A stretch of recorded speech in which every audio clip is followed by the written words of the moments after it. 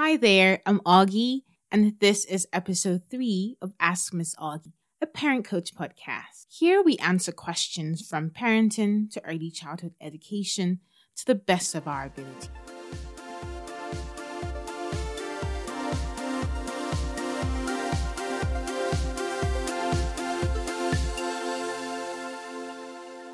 It's the new year! Happy 2022, and welcome to a brand new episode.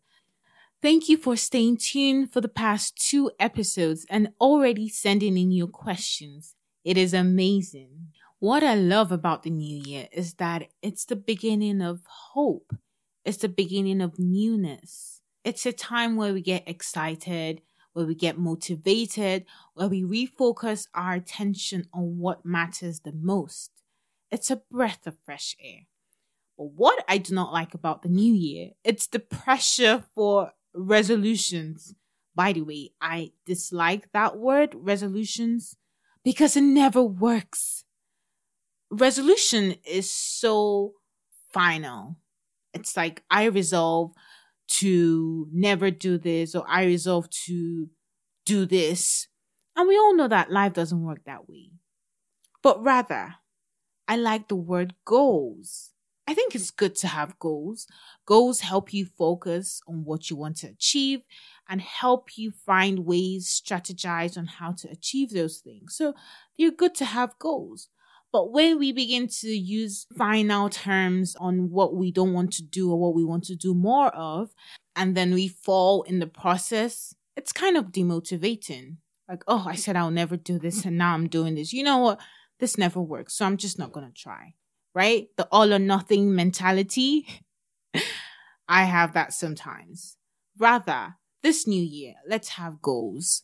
Things that we're striving towards, working towards, and we will achieve in this 2022. Talking about the New Year's, we have expectations for ourselves and for our children. And sometimes we struggle to manage these expectations we have for our children. And that can leave us frustrated or worried. Let me read today's question and then we'll talk about handling expectations for our children. Hi, Miss Augie. How do I handle expectations for my child this 2022? My little boy turned 1 year old a week before Christmas, but still isn't walking yet. We have tried every means possible to encourage him, but he's reluctant to take that first step. What should I do? Thank you for sending in your question, and I will try to answer to the best of my abilities.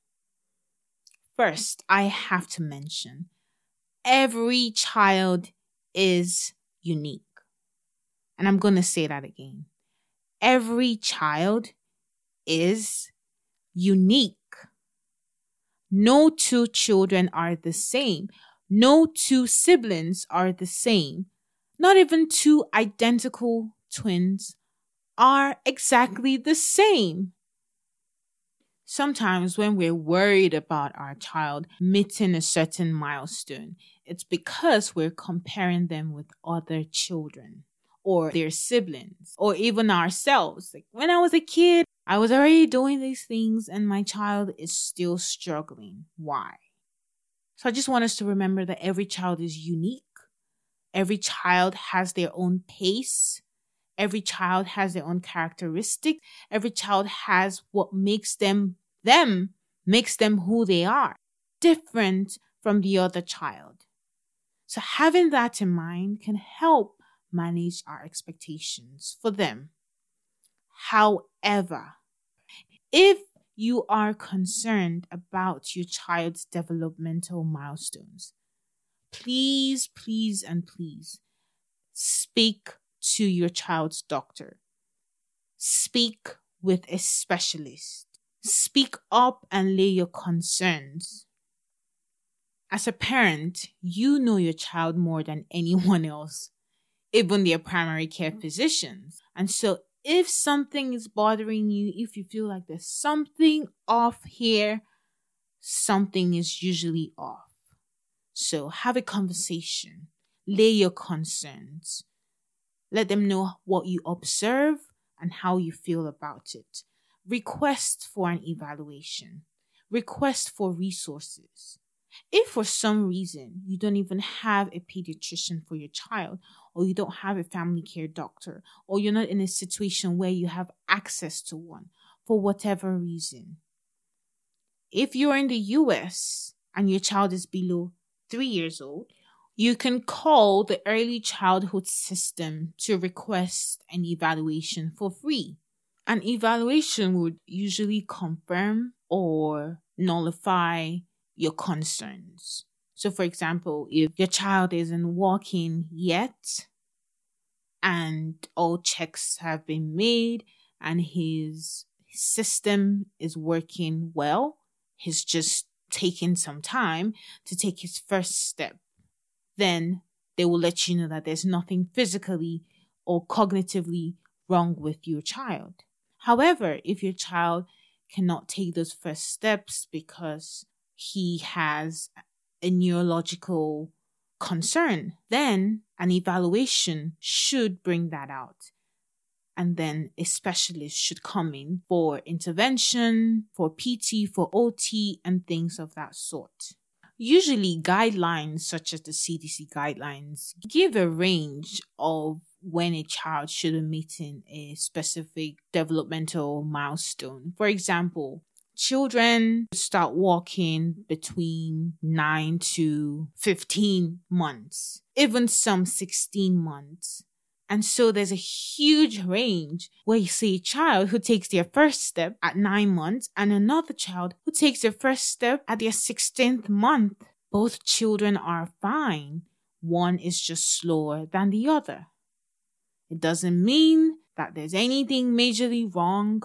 It could mean that there's something majorly wrong as well, but not always the case. So when we think about matching our child's growth, we should see the full picture, not just with other children, but scientifically, what is the range, what is really out of the ordinary and what is still normal. Again, if you are concerned, please speak with your child's doctor. Lay your concerns down. And if for whatever reason you don't feel heard, seek a second opinion. Find a specialist. Go through the local school system. Pick up your phone. If you're in the US, call any local school system if your child is above 3 years old and ask them for an evaluation. Ask them for a specialist. Finally, early intervention is best. If you have concerns, speak up and seek to start intervention early. It can make all the difference in your child's life. Going home with everything we talked about so far, first is knowing that your child is unique and they grow at their own pace. And if you are concerned with anything regarding your child's development, cognitively, physically, emotionally, socially, please speak up and speak to your physician. Seek out resources, seek out second opinions, call the school system to get evaluated, and finally know that early intervention is the best treatment. I hope you learned a thing or two, and if you know someone who needs to hear this, please share this episode with them. And you can always send in your questions at askmissaugie@gmail.com or through our Instagram at askmissaugie. Until next time, bye-bye.